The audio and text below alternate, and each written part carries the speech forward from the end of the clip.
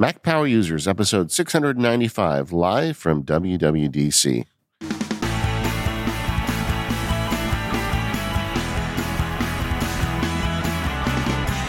Hello, everyone. It's David Sparks. I'm sitting here in Apple Park today, joined by my friend and yours, Mr. Stephen Hackett. How you doing, Stephen?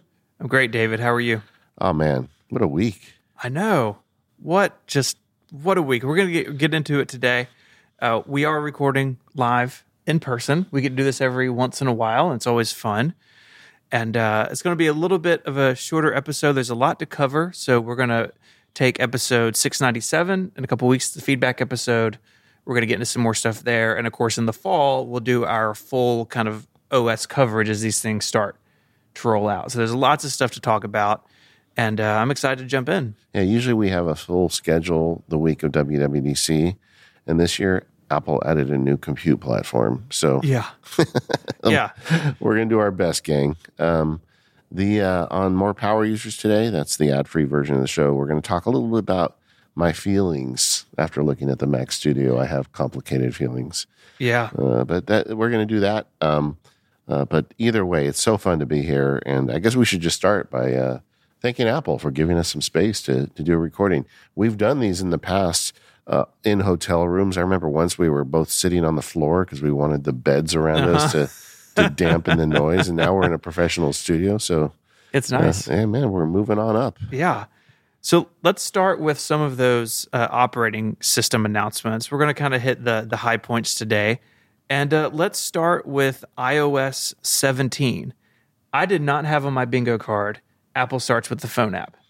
Yeah, me either. And it's funny because I had never really thought about the phone app much in the past years, but all of these nice little quality of life improvements were like, they really landed with me. They identified problems that I'm dealing with, and it's really nice to see that app getting some attention. Like one of them for me is as a guy who loves focus modes, I do occasionally worry about calls not getting through. And like they added a feature. If someone goes to message, you get a live transcription. In fact, I think the transcription story kind of moves throughout the whole day and the stuff they're doing now. But boy, that's cool. We got some nice improvements to the phone this year. Yeah, the voicemail thing is neat. So the phone basically pretends it's in a voicemail mode. It's all happening locally. Yeah. The person starts talking, you see a transcription, and then, if it's someone trying to extend your car warranty, you just let it go. Yeah. But, we've all had this, right? You get a phone call from an unknown number, but it turns out your kid is sick at school or, something's going on you need to know about. So then you can accept it and you jump right into the call. And I'm really looking forward to that. I also am really excited about the personalization around the contact posters. Yeah. So this is like the little avatar we all have in contacts cranked to 11. So you can set yours up with a photo or with an emoji. You can set it a bunch of different backgrounds and text. And then when you call, it's sort of a better visual representation of who you are to those people. And there's some privacy stuff around it, of course. But I think that's going to be really neat. I think once people build these out, it's going to really make the phone call experience much more exciting. Yeah, and because, it'd be crazy to install the first beta, I did. And I've already set my new contact card up. It's epic. It's epic. Yeah, that looks pretty sweet. And you can just hold your phone up to somebody. So I think that's going to be really nice. And now you're FaceTiming somebody. Yeah, and now I just FaceTime somebody. Whoops. But and another thing that I thought was a nice improvement is on messages, how you can send voice messages where you record your voice. And I've always liked the idea of that because text is so one-dimensional. You're really only getting text across, and sometimes that's misinterpreted. Like you send something ironically or trying to be funny, but the other person reads it wrong. So I thought the idea of sending a voice message over message is a good idea. The problem is I always feel like I'm putting a burden on the other person because it's like now you can just glance at a text message, you know what they're saying. But when they send you a voice message, you've got to, like if you're in a public place, you got to put headphones on and you got to listen to it. Well, now they transcribe that for you too. So you can just read it and then go listen to it if you need further context. So just lots of nice little touches like that on the phone app. Yeah, one of my sort of favorite related things is in messages. in a group thread, there'll be an option to go back to the first unread message. We have that in things like Slack and Discord where it can be really important. But if you're in a really talkative group thread, like maybe a family thread or something, and they've all planned a barbecue and you weren't paying attention, it's a real example that happened to me very recently. Yeah. You can very quickly kind of catch up from where you are. So you get lots of little nice features in sort of the communication suite on the phone, apps that we all use all the time. And I like when those apps get sort of a fresh look and some new ideas in them. And especially messages. I was talking to somebody about this the other day. Just any change in messages, it affects billions of people. And that's true for all of this stuff. But like messages, so many people use them. Every once in a while, Apple will have a stat about the billions or trillions of iMessages sent, every week or something. And so when they add features to that, it really impacts a lot of people greatly. Agreed. And like one of the big things in messages that has been a known friction point for me is adding attachments to it. Historically, you would have to go to the apps button. Like if you want to add a photo, you have to go to the apps button, then to the photos button. Mm-hmm. And so the two taps, I think for a lot of people, they get lost on the way. Yeah. And the new interface for attachments to messages is one tap, and then you get a really simple menu. And it gets you to your stickers, which we could talk about in a minute. And it just gets you to all of the various message attachments with one easy tap. I think that for a lot of people for whom, they're not good at more complicated things, this is going to open up a world for them with messages that they wouldn't use. I mean, I always think of like people like my mother-in-law and like people I know who are not tech savvy, but they want to be able to add cool things to messages and they can never quite get there. I think this is going to really help them. Yeah. Do we want to move on to the iPad? Yeah. Just one last little bit is the sticker part, because I had the pleasure of sitting next to Mike Hurley during the keynote, and he was just so happy with the stickers. But you can now take like a picture of your dog and convert it into a sticker, and that's cool. I've already been doing that. All right, iPad. Yeah, so I think the headline here for people who are really pushing the iPad is that Stage Manager has been tweaked a little bit to allow greater flexibility in window management, movement and sizing. Our friend Federico wrote a really great piece. We were at the table with him last night when he was writing it, and I'll have that in the show notes, kind of explaining some of the changes. Stage Manager is one of those things that's kind of hard to talk about, but in the current version in iPadOS 16, there were sort of a set number of sizes and kind of arrangements you could use. And the OS would snap windows or resize them kind of to fit what it needed. And now a lot of those constraints have been lifted. It's much closer to macOS in terms of the ability you have to arrange those windows. And like iOS, its other cousin, we now have lock screen widgets, something that came on the iPhone last year. And I know we've talked a lot about sort of the idea of an iPad as a status board. And I think that's going to get better in two ways. One, you could have widgets on the lock screen, so that doesn't have to be unlocked to be useful. But also interactive widgets, which are coming to all the other platforms. So you could have a HomeKit widget, and you could have like your favorite lights in there and just reach out and tap them and not have to wait for the Home app to open and then find where you wanted to go. Bringing those things closer to the surface, letting apps extend their functionality beyond their icon is super exciting. And for a lot of us who have an iPad that, we use for a lot of stuff like that, right? Like we all have a bunch of widgets with like weather and calendar and stuff. Seeing those widgets come to life in a new way, I think is going to be great, especially on the iPad. Yeah. And that will allow, and that feature, by the way, also applies to the phone. Yeah. And the Mac, which we'll talk about in a minute. But that allows, there's a lot of developers, like I spent some time with Ken Case from Omni Group, and that's really one of the benefits of being here is you get to talk to people. But, OmniFocus has kept on this legacy interactive widget for years from the old version of widgets before, it came back, because that was the only one that was interactive. So all these developers can dump all these old widgets that, they don't like the way they look. They don't really fit in a Swift world. And now that's possible. So I think that's great.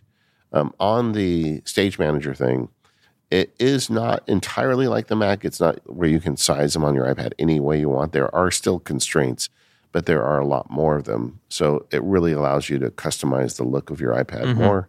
And I think that was a nice move. I mean, the iPad is making slow progress. It still is, I feel like, an in-between device. Yeah. I mean, and nothing happened this year to make me think that, it's going to change. That's kind of the way they view it. But as an in-between device, they're making it easier to use. Yeah. The Health app is coming to the iPad, which I think is nice. Yeah. The Health app has a lot of data in it, and I'm honestly just excited to be able to utilize that data on a larger screen. Yeah. And it's all going to sync, encrypted and safely between your devices. But yeah, I do agree with you. The iPad still feels like it's kind of where it's been. It's in between the phone and the Mac. If you want to use it as your only computer, you definitely can. It still lacks some things that I think a lot of us need to make that transition possible. But I was encouraged that Stage Manager got attention year over year. Sometimes things wait 24 months, and I'm glad that it is improving already. It needed it, really. It did. And so it's more useful now. The other thing that's interesting is the PDF toolset grew. Yeah. Which is odd. I mean, I remember I was at a lawyer's conference when the iPad was first announced, and everybody was losing their mind that this is the PDF device to rule them all. And it really is the greatest device for PDF annotation. And there's a whole host of third-party apps out there, but Apple is now like, the narrative we had last year with productivity apps from Apple kind of creeping up beyond the mere basics. And PDFs are now, you can add that to the list. The PDF tool set is really nice.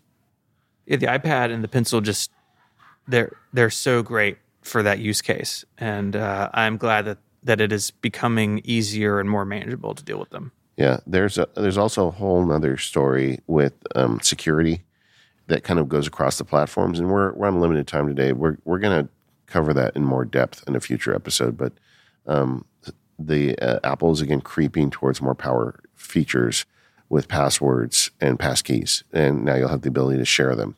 Still don't have an app though. I would like to see an app show up for that. Yeah, it's still in settings, which is a bit of a bummer. I did see though on Sonoma, someone on Mastodon had posted that if you open keychain access, it's like, oh, did you mean passwords? Like, are you looking for that? So I think they understand that people are maybe a little confused by that. Yeah. Another iPad-related announcement is the improvements to Freeform. That is another year-over-year improvement. Mm-hmm. And, we heard about that when we did the show on it earlier this year, that they were working on more stuff. And sure enough, we're getting it. I mean, I think the Freeform story also kind of bleeds over into that new hardware. I think it makes a lot of sense. Yeah, it's going to be a great device for that. Yeah, so, but that's coming along as well. I think, in fact, just to pause for a second, I really feel like the software announcements this year were far more extensive than I expected. Same. Yeah, because we knew a new hardware is coming. You figure that it was all hands on deck just to get that going. But no, I mean, iPad, iPhone, Mac, they all got some nice improvements this year. They did. One thing on Freeform, they added a feature that it made me think of you instantly called Follow Along. So if you're with a collaborator, you can see what they see as they move around the canvas in Freeform. And like the educational aspect of that and the possibilities of that, I think are exciting. It made me think of kind of what you do with a lot of people. And I think that's going to be really neat, especially as we move into spatial computing. I was thinking also for the Max Sparky Labs, like doing a follow along session as you do training, and I want let's just put a pin in that because I want to talk about that in relation to the new announcement in a minute because I've got a lot of thoughts there. You want to talk about the Mac? I do want to talk about the Mac. I think the biggest thing for day-to-day users is going to be the inclusion of widgets on the desktop. We've talked for a long time about how they've been trapped over there in like the weird notification center widget stack on those look so good. He's showing me what they look like. And you can have them on the desktop. They are full color, fully interactive. When you go to something else, they fade away. One thing that I saw when I saw them, I thought I was like, I really want that to be tied into focus modes. Do you know if that's... No. They're not? Yeah, they're not. Not that I can tell. Okay. Yeah.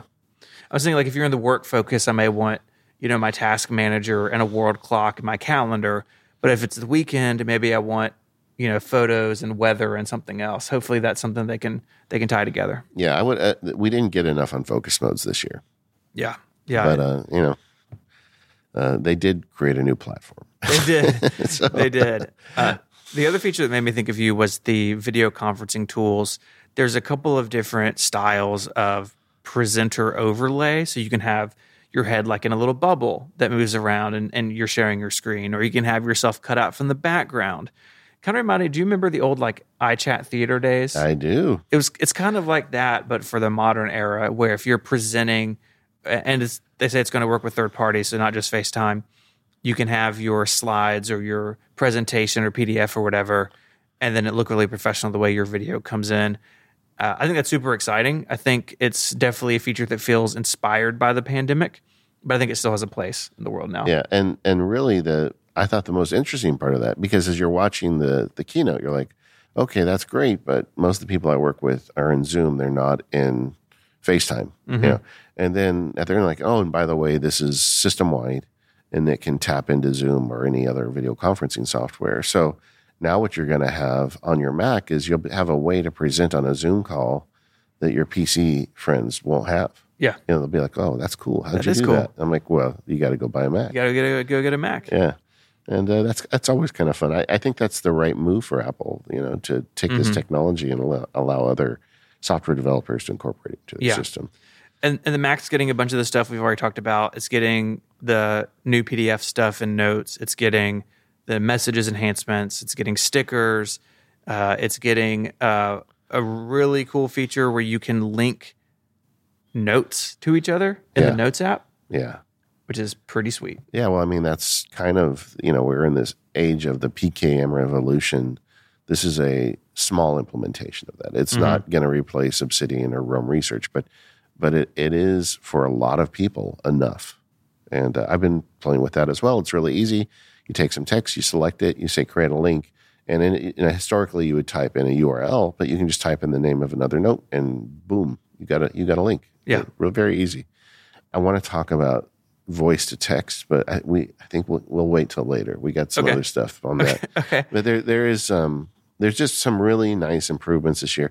And it's funny because historically when we did these shows after WWDC, we'd always break down the platforms, and it's almost becoming the wrong way to discuss this, because now everything is going multi-platform. Yeah. It's kind of the bounty of Swift UI and a bunch of other stuff Apple's done over the last 10 years, but now it's the exception that something doesn't go to all platforms, where it used to be the exception that something did, but yeah, pretty much everything we've said today, to the extent it logically makes sense on another platform, it's there. Yeah, I've wondered about that the last couple of years. Like, does it even make sense to order the keynote by OS anymore? Like, maybe you talk about features like, yes, this is coming to this, and that. Yeah. Obviously, there's still going to be times like maybe like the watchOS 10 preview kind of stands on its own. But so much of the iPhone, iPad, and Mac feature base moves forward in lockstep, which I'm so glad for. For a while there, it felt like the iPhone and iPad would get something and the Mac would get it a couple years later and not as good. But because of Apple Silicon, because of Swift, because of Swift UI, even because of Mac Catalyst, right? There's a bunch of system apps on the Mac that have become Mac Catalyst over the last couple of years. They can move the ball forward in parallel. And that's what I want, right? As someone who's deep in the ecosystem, who's using these devices, interchangeably throughout my day, I want the feature set to be the same everywhere. And I'm glad Apple has gotten into that rhythm. Yeah, totally. A bunch more stuff on privacy and security.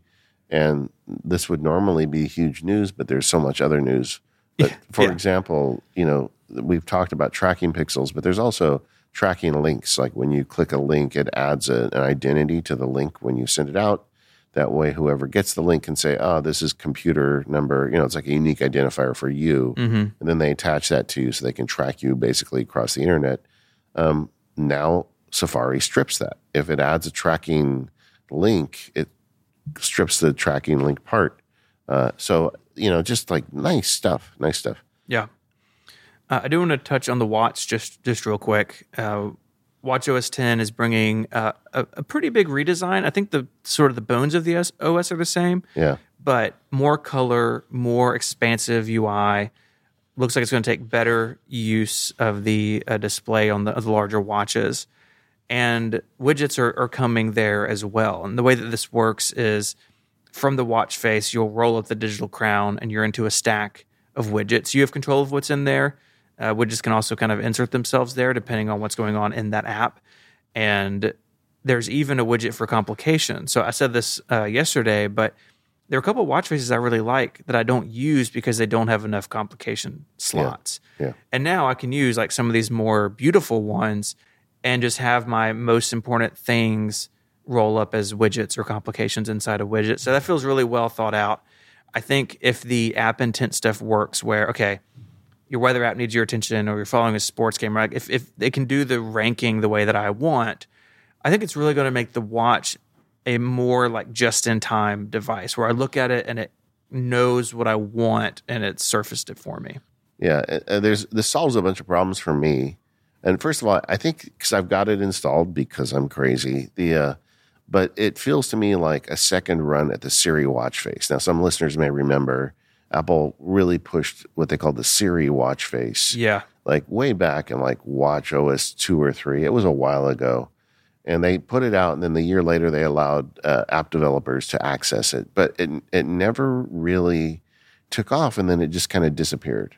And you never heard from it again. And I always thought it was a great idea. This is like a better version of that. So you put the watch face you want. If you want information, hit the digital crown, and likely what you want is there. Like I set a timer yesterday, and then you don't see it because I'm using now a nice big analog face because I can. Then I hit the crown, and the first thing that showed up was the timer. But once the timer was done, when I hit it, the first thing that showed up me was my next appointment. So it's on the right track. I think this is going to be really popular.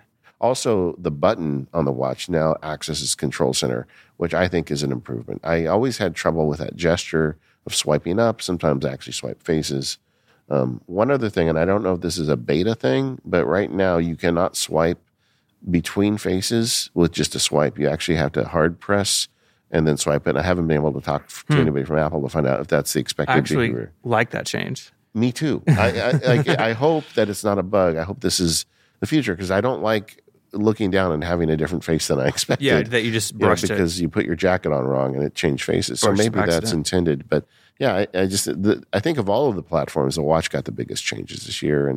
And so far they're looking really good. Well, you are running a bunch of the betas. I think we're going to check in on that in our feedback episode, give you a little time. This episode of the Mac Power Users is brought to you by 1Password, the password solution that both Stephen and I use to protect ourselves and our families on the internet. Look, the internet is full of creepy folks that are trying to get access to your bank accounts and your personal information. You need a team at your back protecting you, and that's what 1Password is. 1Password is a solution that covers a bunch of different platforms, Mac, iOS, Windows, Android, Chrome OS, and Linux, and it helps keep the bad guys out of your data. One of the better things I did as a dad was set up a 1Password for Families account the first day they started selling them at 1Password, and we've been using it for years now, and I really have put good password habits and internet security habits into my kids with this service. Spend a little bit of time showing them how it works, talk to them about the risks on the internet, but also put all the family passwords into that shared vault so they have to use the application regularly. Before you know it, they're going to become experts at 1Password and start telling their friends about it too. And I'll tell you that's happened because it's happened with my kids. They go off to college with all their friends who use the same password for everything, and they get hacked, and my kids don't, and then they tell them about 1Password.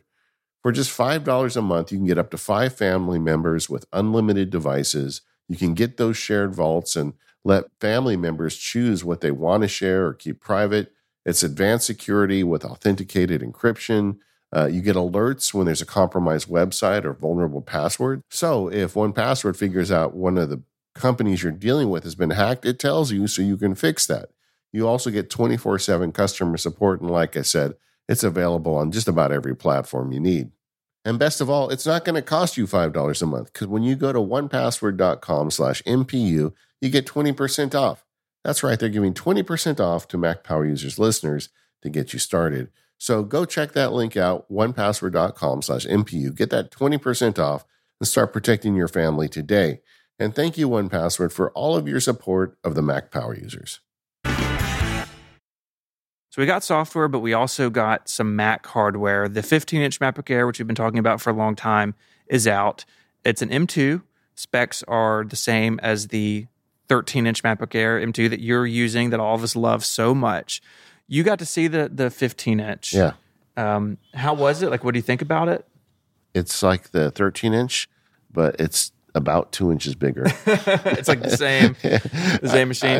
Apple, when they did the video on it, if you watch the keynote, they had like a little mouse that grabbed the physical device and yanked it bigger. Mm-hmm. And that was the perfect representation of it. If you like the MacBook Air, and I feel like almost everybody should like the MacBook Air as their preferred computer. Yeah.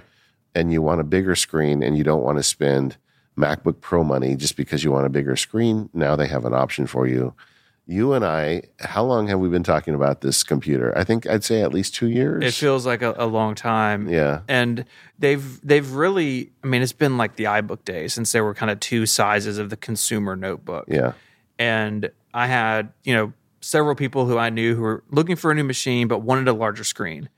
And I kind of texted a couple people on Monday. I was like, okay, here's the link. Go buy yourself a 15-inch MacBook Air. All of them are good. Like, just pick what you want. Yeah. And I think it's going to prove to be really successful because it does finally break the link between the screen size and the power, right? A lot of people, I think, ended up over the years with MacBook Pros just because the screen was larger. And I'm glad that that's kind of been separated a little bit. Yeah, it's a big screen. It's thin and light. And it's a great Mac. Yeah. I mean, it's going to have great battery life. Yeah. The 13-inch has great battery life. I think the 15-inch is going to be comparable from looking at Apple's site. These are available for pre-order. They ship next week. And so I'm sure we'll have people in the forums and stuff who are checking them out. But yeah, I think it's going to be a big hit. And I think if you were hoping it'd be the M3, but you're in the market for a machine, like the M2 is fantastic. This is going to be a great laptop. Yeah. The 13-inch is a great laptop. And I would say if you're in the market for a notebook or, over the next few months, because like we're in the back to school. In fact, Apple Retail kicked off their back to school stuff, I think, this week. This is a machine that I think, if you're looking for someone going to school and a 13-inch isn't just quite enough for me, maybe they're doing design work or doing a lot of research where they need the extra pixels. Like I can see this being popular with that crowd too. Yeah, it is. The speakers are better. They have more speakers in it. Yeah. They played it for me in the hands-on area. If you really want great sound out of your computer, you should get a MacBook Pro. Mm-hmm. It still doesn't sound that great to me, but it is odd to me because the new speaker technology does not require the little pinholes on either side of the keyboard. And on Big Macs for now years, you've always got those little pinholes, but they're gone now. But I guess that's one less place for water to get in. And if you don't need them, don't put them there. Yeah. But I just think, I was trying to think the other day, like Apple Silicon has raised the level, the floor of the MacBook Air and the Mac Mini so high. It's got to be like 70 or 80% of people that's the right computer for them, if not higher. And like now there's a big one. So it just, like you said, I really feel good about it. And just in general, just to kind of jump ahead, the Mac line now is so good. Like if you want an entry-level computer, they have something for you. If you want something really high spec, they have something for you. And there's overlap. Like I was thinking with the new the Mac Studios and the upper end Mac Mini, like there's some overlap there. So you can kind of really decide where you want to go. Yeah. And man, Apple Silicon is just, I think, one of the greatest things that Apple's done. Yeah, and the transition is now complete. There are no new Intel Macs for sale. So they did it within just a couple of years. Yeah. And what a transition it's been. I think by any account, it's been successful. I keep thinking about those 12-inch MacBooks they made a few years ago because Apple had the desire to make something even smaller, but not the ability because the Intel chips were never really quite up to that task. And now they've got Apple Silicon. They could easily make like an ultra light. And I think it's because I hang out with too many nerds, but I know a lot of people that would like jump on that. That's the only thing I see that they could add at this point. But I'm not even sure they care because the 13-inch MacBook Air is so light already. Yeah. I'm not sure it needs to exist. Yeah. Yeah. What used to be air weight. Yeah. These other, like, everything's come down. Yeah. And, I think they're fine without it, but I do think it would be interesting because there are people who do want like a sub notebook. Right? Yeah. There are people who loved the 11.6 inch MacBook Air. Yeah. Right. Like, there are people who smallness is the biggest thing. Now, it's like small, big. Yeah. It's good, right? Yeah. I get that. I'm very tired. Yeah, guys, you should have saw Steven yesterday. Yeah, I was awake for like 21 hours. It was awesome. It was great. I got to see the extent of Steven's, ability to run on a low gas tank. Yeah, we were all hanging out last night. I was like, I just have to go to bed. Like, y'all can keep talking, but I'm going upstairs and going to sleep. It's either I go to bed or I fall face down into these French fries. One or the other. Yeah. Over on the desktop side, we got an update to Mac Studio. So now it's got M2 Silicon in Mac Studio. Yes. Those rumors were starting to circulate before, but not only did we get the M2 Mac Studio, we also got the Mac Pro. Yeah. Again, shipping next week. Yeah. So we're going to talk more about the Mac Pro in a future episode. I need a little more time, but I'm super excited that it's here. It does mark the end of the transition. And, with the M2 Pro, Ultra, Max, like the whole M2 lineup is here now. Yeah. And like, I think you said it so well, like there's a machine for everybody now. And for a lot of people that doesn't require a high-end purchase anymore. No, exactly. And I was really happy that M2 Mac Studio exists because one of the advantages of Apple Silicon is Apple's making the chips now. So I would hope that we don't have the thing with like we did with Intel where like machines would get left aside for 2 or 3 years because they could never match up the release date with the latest Intel delay. Yeah, the only one that's still hanging out there is the M1 iMac. Yeah. And I think rumors have said the M3, but I don't know. But again, like for its purpose, right, the M1 is more than enough for a 24-inch iMac. Yeah, but for the studio, I do feel like it should get an update with every chip iteration. I agree.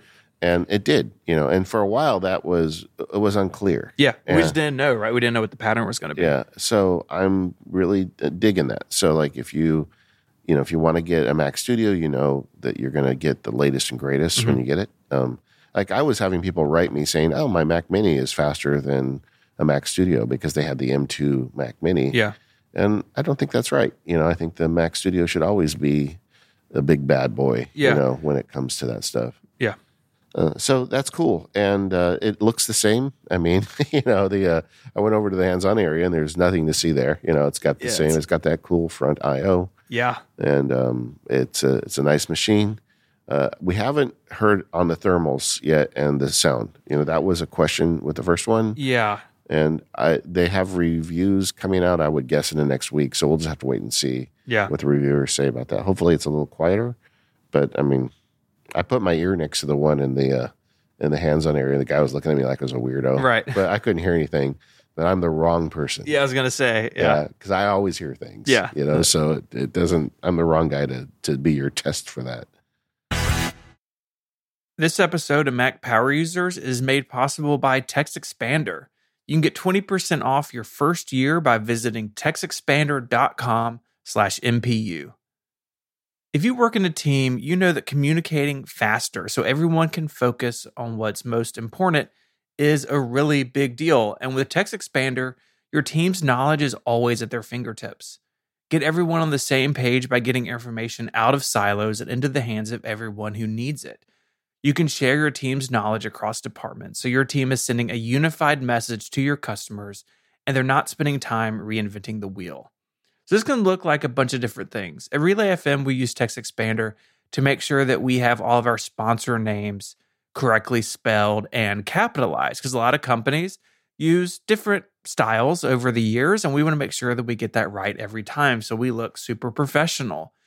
I use it in my membership support. So I have a TextExpander snippet that I type, and it gives me a drop down of URLs that I often need to send members, like reset a password, or download a podcast, whatever it may be. It makes work much more efficient. So here's how it works. You store everything you need in TextExpander: emails, phrases, messaging, URLs. And then you share it. You get your whole team access to all the content they need to use every single day. You can organize it by department and then expand it. They can deploy that content with just a few keystrokes across any apps that they're using, because Text Expander is available on the Mac, Windows, Chrome, iPhone, and iPad. Any place you can type, you can use Text Expander. Show listeners will get 20% off their first year. That URL you want to visit is textexpander.com/MPU to learn more and sign up. And my thanks to Text Expander for supporting the show. We've been teasing the whole time this new platform. Let's just get into it. Apple Vision Pro. It's a good name. Yeah. And it was a name that nobody guessed, to my knowledge, but it really kind of encapsulates it. It was, this is a big deal. So Apple has made what they're calling a spatial computing platform. And I think that frame of reference is really important, because an AR or VR headset in the market traditionally has been an extension of gaming, right? Yeah, like one of the most recent ones is the PSVR 2 that goes with the PlayStation, right? It's an extension of something else. This is a general purpose computer. And that's what I was getting at. I wrote that thing in I think in April about what the headset was going to be for. And one of my big points in that piece was everything is a general computer now, and everything needs to be a general computer now. And that's how they pitch this, right? This is something that you can totally use in conjunction with your other Apple devices, but it is a standalone product. It's not a planet in orbit around the sun like the watch is to the phone, right? This is a computer with its own OS, its own platform, its own connectivity. And I think Apple's really setting it up to be potentially the next step in personal computing in some really interesting ways. Yeah, and it's interesting to me because Apple does have this tradition, right, of taking an existing technology and transforming it through their implementation of it. The most obvious example is the iPhone. Mm-hmm. Anybody who had a cellular phone before the iPhone, there were no all-screen phones. In fact, that was the big knock against the iPhone at the beginning. I remember all my BlackBerry friends were laughing at me, saying, "Oh, you need a keyboard." Yeah, look at them now, right? But but there have been these things you strap to your head to put you in virtual space now for several years. I've tried several of them, so have you. Mm-hmm. But Apple transforms it in a couple of ways. But I think the main thing they did was they made this massive leap in the underlying technology. I call it in the outline the Holy Trinity, but and that's probably blasphemous. But there's the three things that you need to make this work. It needs to have high enough resolution that it's believable, and to date they really haven't done that. Yeah, and then it needs to be bright enough that it feels real. Same thing. You've got these tiny screens that are next to your eyeballs, and it's hard to get the brightness up. And then most importantly is latency. And one of the advantages of being here is I've been talking to so many people, and I've been talking to analysts and people who make a living analyzing these headsets. And the latency thing is huge. That's what keeps you from wanting to vomit when you're using it. Because the problem is your brain senses movement, your eye doesn't see movement. And then your brain's like, well, I guess we're going to throw up then. Yeah. This doesn't, at 12 milliseconds, there's just nothing that can touch it. And one of the experts I was talking about said that Apple has one of those leads, like it's the Apple Silicon lead over the rest of the tech industry, because nobody can do this. There's no other company that has the ability to develop their own chips for it and to manufacture them, and to actually have the hardware expertise to build it in something like Apple's done, and then tie a user interface and a software platform to it. So it's like a unicorn product because nobody else has the ability to do it. And everybody that I've talked to, unfortunately, I didn't get to put one on, but and granted, there's very limited time. We're only here a day or two, but everyone I've talked to that has put them on has said it's transformative. Like it really feels real. The latency is so low that you don't feel like, you're behind in a simulation. And it's, they just like the iPhone, I think they've changed the landscape of these things you put on your head through their implementation.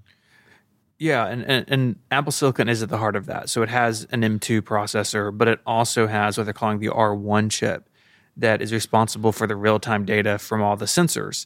And that's how they can get this so fast. I am prone to motion sickness, and I've had issues in other headsets. And I have not been able to try this either, but I'm extremely confident that I will not have the problem with this because they've been able to bring it down so far. And that's just through basically brute force of silicon. And that's, again, where Apple can stand apart, just like they do in the phone market, just like they do in the computer market. They can now go into this new market and leverage those same strengths. Yeah, and like they've got something that just turned the industry on its head. It's really going to be fascinating to see. So Apple nails the technology. The second question is, how does this make my life better? And I think that is, frankly, the harder part of this. Yeah. Because this is a product that has so many different kinds of implementations that there's not a simple answer to that question. And I think every person is going to look at it differently. Like I understand, like during the demo, they had a thing with a baseball. Like you were in the dugout watching the game and the ball rolls by you and it looks like you could reach out and pick it up. And if you're a big sports fan, this could change the way you watch sports. And for that person, that'll be the draw. Mm-hmm. I am hugely into context shifting, and I would love to be able to work on a mountaintop or do things like, and I feel like as dumb as that sounds, I would love that, but you need resolution high enough that you can read a screen without feeling sick, and it has to be believable and bright enough that your brain doesn't constantly say, there's something wrong here, you know? Yeah. And I mean, each eye has more than 4K of resolution in this headset. Yeah. And I was listening to the Vergecast earlier today, and they were talking about how in the demo, like picked up their phone and like through the pass-through could read and use their phone. Yeah. Like you cannot do that on any of these other devices. Yeah. And I think they finally got the technology to a point where they can make all this possible. Now, it's expensive because that technology is expensive, but over time it'll come down. And I think over time they'll be able to deliver different experiences at different levels. But for the first outing, I was thinking about this morning, for the first outing, it seems like it's the strongest initial product we've seen in the category. I think about like the first phone or the first watch, even the first iPad, had some compromises in weird ways because they had to. And this one feels like it's been in the oven long enough. There will be better headsets in the future, right? The first one's usually the worst one. Yeah. But it sounds like out of the gate, they've done a really good job with the hardware, and everyone we've talked to a person, has been just blown away by it. Yeah. Even people whose job is to not be blown away. Right. So that's really impressive. But just the use case is the thing I think that people are going to initially struggle with, and I think that's the reason why we're hearing about it at the developer conference. Because I've already talked to developer friends that are making business applications and just like every kind of application you can think of, and they're already applying their brains to like, how can I use this and make this more interesting for my customers? And it really is green pastures right now. I mean, we had that with the iPhone where apps evolved for the iPhone that only existed because there was a computer in your pocket. Yeah.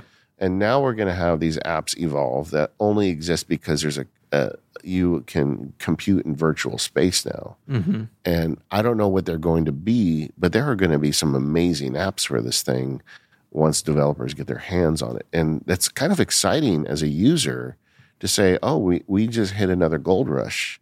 And I mean that gold rush not for the fact that developers are going to make money off it, but they will.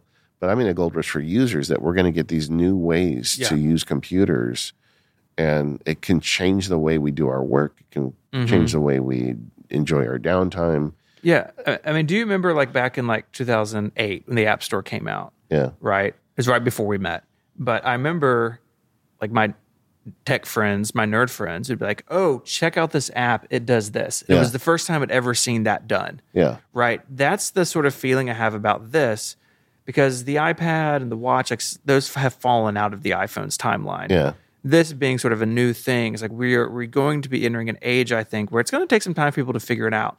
But there's going to be experiences and things we can do in this new paradigm that are just new. And that is so exciting to me. And yes, I've spoken to a bunch of developers as well, and they all have ideas, right? We'll see what sticks, right? It's a new platform. but the buzz, like this place is like crackling this week, right? Like everyone's excited, developers, people in the media, everyone, because it really feels like we're turning a corner into a new thing. And the old thing's not going to go away, right? Like the computer was not replaced by the phone. This is not going to replace the phone itself, I don't think, anytime soon. But it brings literally brings a new dimensionality to our computing life for the first time. This episode of the Mac Power Users is brought to you by Clean My Mac X. Go to macpaw.app/MPU and make your Mac as good as new and get 5% off today. Macs these days are super powerful, but even they can get drugged down by junk files, hung processes, and malicious apps. Maintaining your Mac, whether new or old, is essential for smooth macOS performance, and Clean My Mac X is the all-in-one Mac maintenance tool that takes care of old junk, faulty apps, and malware in an efficient and aesthetically pleasing and hassle-free way. Using the app's menu, you can monitor your Mac's health, CPU load, and more. This app has been around 15 years, it has 30 million downloads, and it is a must-try for any Mac user. Running Clean My Mac X is on my personal monthly checklist, and I never miss it. WWDC is just around the corner, so run Clean My Mac X to gear up your Mac for the groundbreaking additions Apple's about to announce. As Apple continues to pack your Mac with innovative features, Clean My Mac X ensures that your hardware remains healthy and running at peak performance so you can enjoy a seamless macOS experience.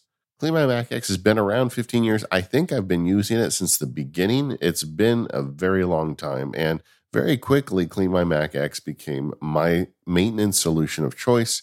There's two reasons for that. First of all, it's really pretty. They do a good job of making an easy user interface. It's really easy to understand, so you know exactly what you're doing. And number two is the tool set. Clean My Mac X has all of the tools, and they continue to add tools to the application, so it is always giving you the most recent, most powerful maintenance scripts and maintenance routines for your Mac, and also making it really easy to use and pretty to look at. It just doesn't clean your Mac. It also helps you remove malware, protect your privacy, and optimize and maintain your Mac. The Space Lens feature is one of my favorites. It allows you to see big files that are using up chunks of your hard drive. With SSDs, you have to constantly be watching out for things that may fill up your drive, and Clean My Mac X makes that so easy. And best of all Mac Power Users listeners get 5% off. So check out the link in the show notes now, or go to macpaw.app/MPU. Once again, macpaw.app/MPU, or click on the link in the show notes. And our thanks to Clean My Mac X for their support of the Mac Power Users and all of Relay FM. I was at Macworld when the iPhone was announced. I was not in the auditorium. I was a civilian, just kind of getting started as Mac Sparky. But the people surrounded those glass tubes. That I had the exact same vibe in the hands-off area here, where all the people surrounded it. I feel like it's really something. The other thing that stands out to me is I've talked to a lot of Apple people in the last few days, and they are so sincere and serious about this product. I mean, I think they really see it as something that will, that will be a new compute platform and offer that kind of revolution again. And it's so clear to me, more so than with like the iPad and the Apple Watch, that this is a big deal. And this is only the beginning. In fact, they said that in the keynote. And that's not a very Apple phrase. Yeah, right, right. And I agree. I feel like it is going to get better and smaller and less expensive over time. But man, it's very exciting. Yeah, I wanted to revisit something you said. It jumped out at me about the context switching. So a lot of what they've shown in the demos and in the keynote on the website, you have the digital crowns. You can go from augmented reality, where your software is interacting with your space, to virtual reality. They're not calling it that. It's all spatial stuff. But where your living room is transformed into a mountaintop or a beach, and then you can work in that environment. And people in the real world can come in and sit next to you, and they sort of, someone described it to me as like they're coming out of the mist, like your wife's face slowly emerges, like, oh, hey, I'm here. Yeah. But that context switching seems really powerful to me. And we've talked about on the show in the past in terms of focus modes. I use sound a lot for this, right? So like an app like Dark Noise or specific music, that sort of thing. But I feel like this is going to open the door to context switching for people who it hasn't worked for Yeah. before. Does that make sense? Yeah, like if you just do your sales proposals while you're in an alpine cabin. Yeah. And you can literally do that with this thing. Yeah, and maybe that you only go to I'm using a lot of air quotes today. Yeah. You only go to that cabin when you're doing that type of work. Exactly. Right? Like you and I both treat our studios that way. I don't hang out in the pod cabin. Yeah. Right? Like if I'm out there, I'm working. It's not a place to like go chill.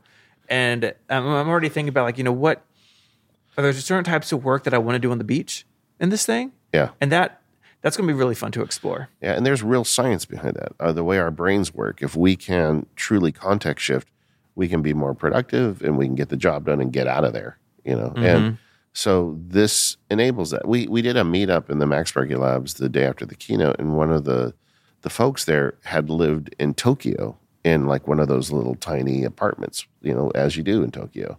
And he says, man, this would have been great when I'm in that little tiny room to like sit back and watch an IMAX movie because you can with this headset plugged in. So or think about like you live in a dorm, right? Someone's 8 feet away from you all the time.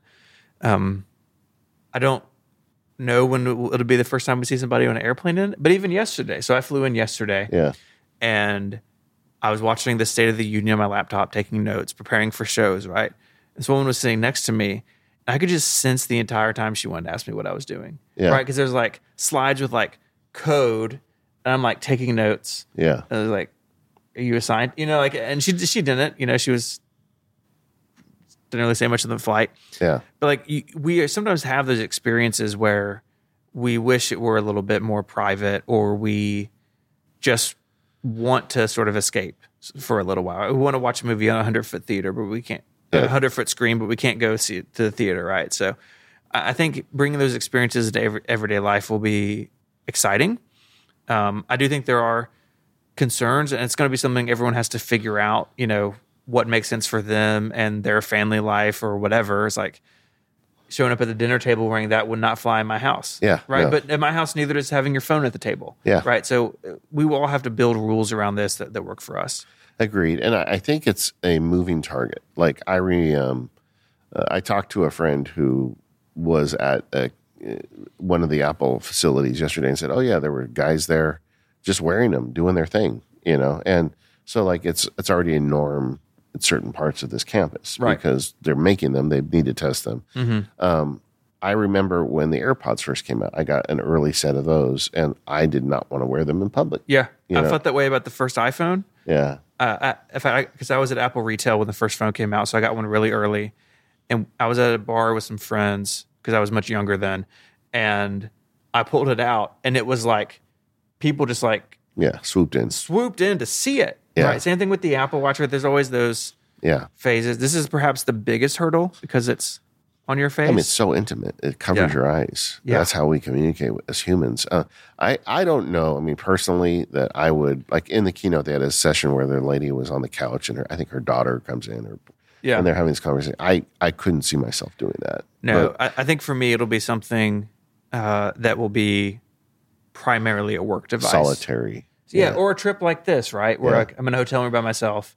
I could watch a movie on my iPad, or I could watch a movie in this. Like, I would rather watch a movie in this. This trip, I decided to go cheap on the hotel. Yeah.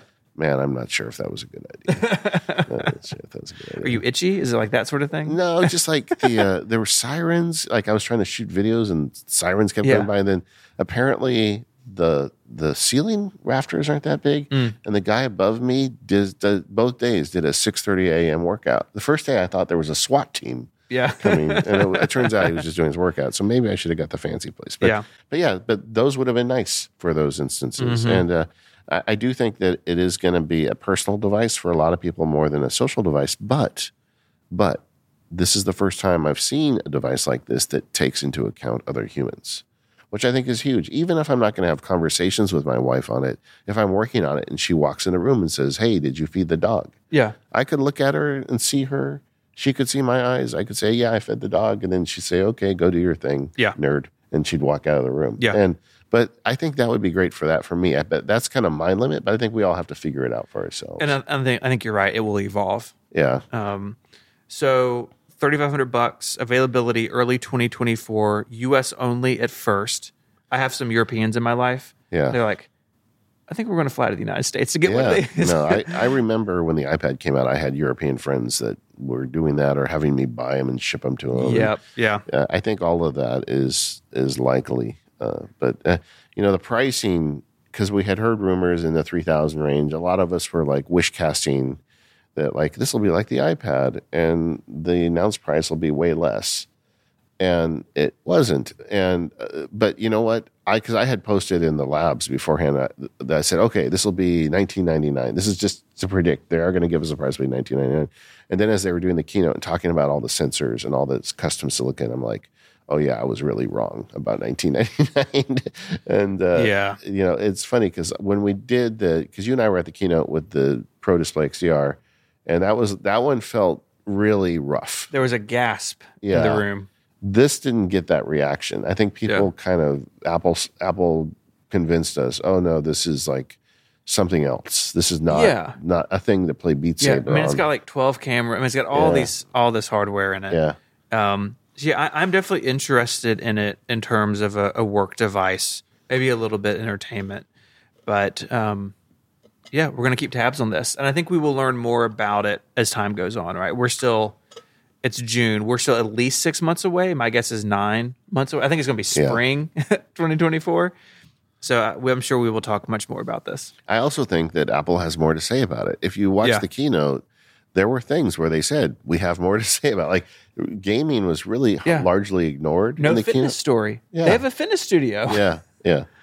So we'll see. Yeah, I think we're going to learn more about it over time. But I think the point of the keynote was to establish this as a new computing platform and not as a VR device. In fact, I don't think they said virtual reality once. No, spatial computing. Yeah. The price is the price is high. I guess I don't know. I'm thinking about it historically.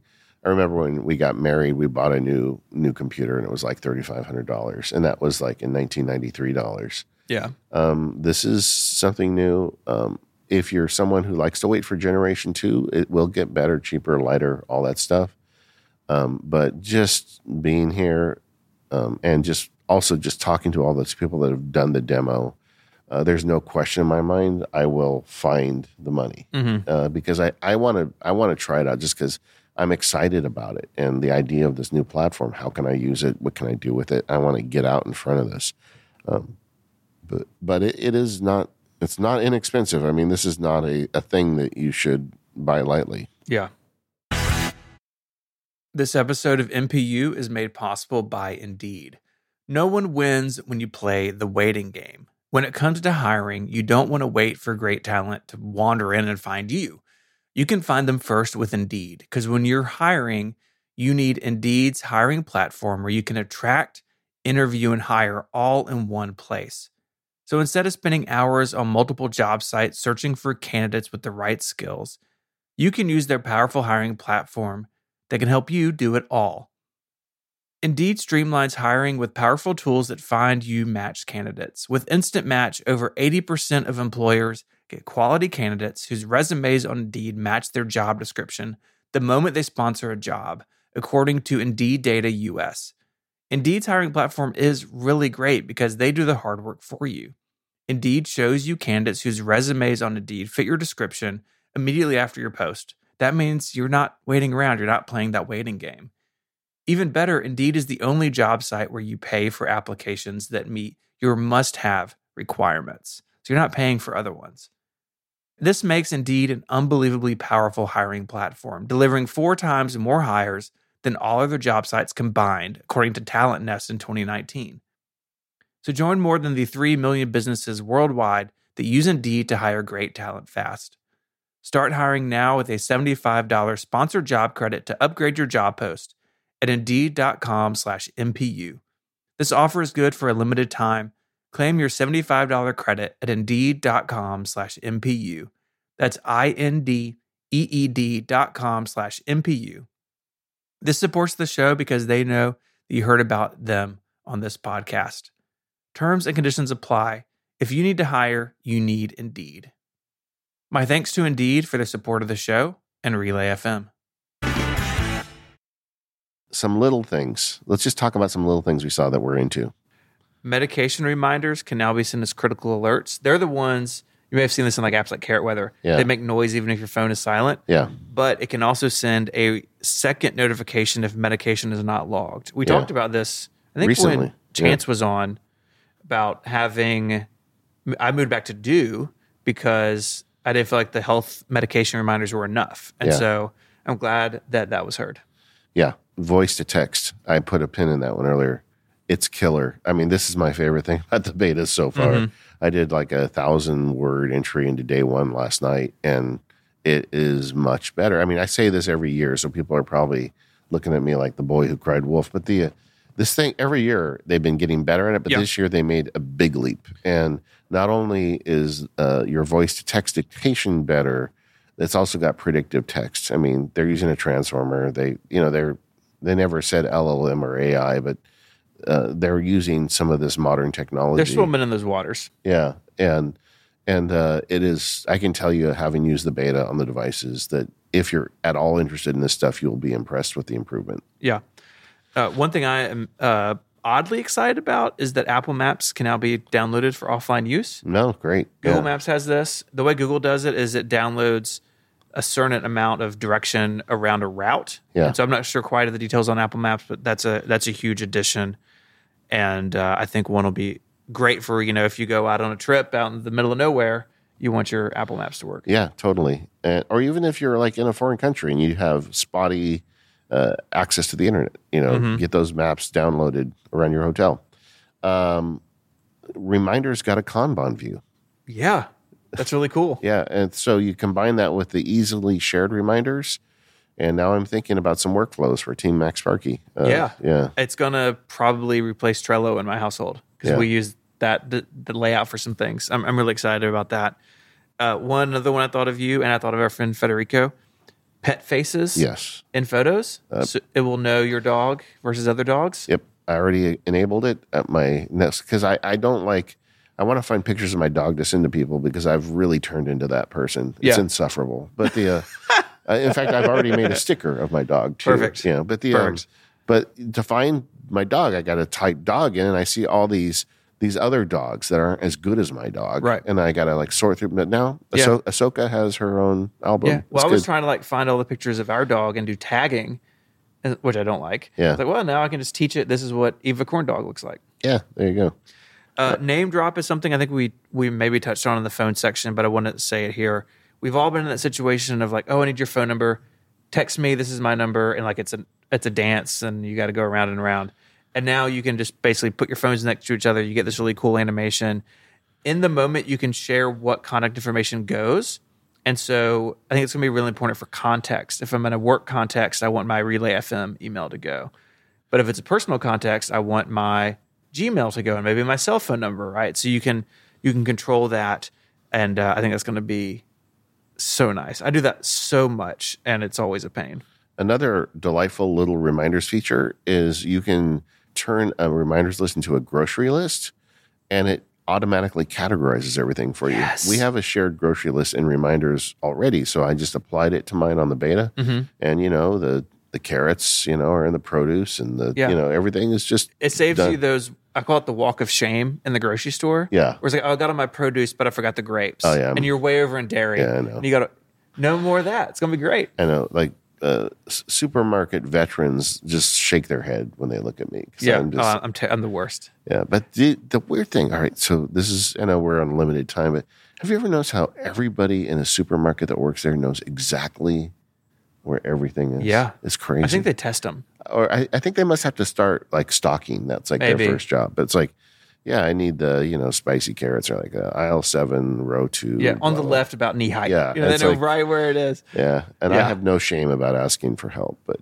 yeah. Now when I go in the grocery store, I'm like a Roomba. I kind of go to a wall and then bounce off of it and go somewhere else. Yeah, you had 4 things to get. Why are you going an hour? It's I got lost. Yeah. Also, I came home with snacks. Does your wife also send you pictures of the ones get this one? No, I do most of the grocery shopping since she works out of the home and I work at home. So, but yeah, it's sometimes funny. A lot of nice improvements across the OSs. I'm sure more stuff will be explored as we spend time in the betas as we get closer to release. I think you could really say that in terms of software improvements, we got this was a quality of life year. A lot of nice little quality of life improvements, which is really, when you look at where these software platforms are at, is kind of what we need. Just make it easier. Well, Stephen, before we go, I just want to talk a little bit about the keynote. It was so fun being at the keynote. Always is, right? I'm in the media section, but I'm a fraud, because I love the stuff they make, and I'm trying not to cheer, because I got to be cool. But it was just great. And one of the really fun things about being at the keynote, just to kind of share the experiences, there's all these developers that are there that are this is their livelihood, and this is their chance to make better apps, and they're super excited. Yeah. But they also have a lot of the Apple teams, and the way they're seated, at least this year's, they had the developers in front, then they had the media group, which was pretty small, really. And then behind us, there's a ton of Apple people. And they would say, and now we're going to talk about improvements to Safari. And then you'd hear this little group of 10 people behind you to your right cheering, and it's it's nice being here because it really does put a face to this, you know. It's so easy to think of a $1 trillion company as a $1 trillion company, faceless, nameless. But really, there's a bunch of people here. And as you get to talk to them, you get to really sense their passion, whether it's a new computing platform or it's a new security feature or it's a Kanban view and reminders. These are people that really pushed it. And this is their life's purpose, is to make this stuff better. And it's something that I've experienced several times dealing with Apple in the years I've been doing this, but it always makes me smile to see it. It's just that's the norm here. And And I wish everybody listening could experience that, because it really is. I don't know. I sound like I'm in the bag, but these guys really are into making this experience, and it's fun being here. It is fun, and it's good to see you. It's good to see our other friends and coworkers, and let's do it again next year. Amen. All right, so we are the Mac Power Users. We want to thank Apple once again for giving us the space today to record the show. Thanks to our sponsors, 1Password, Text Expander, Clean My Mac X, and Indeed. We will see you next time. There's much more to follow up on following this week, so plan on getting more of this. See you next time.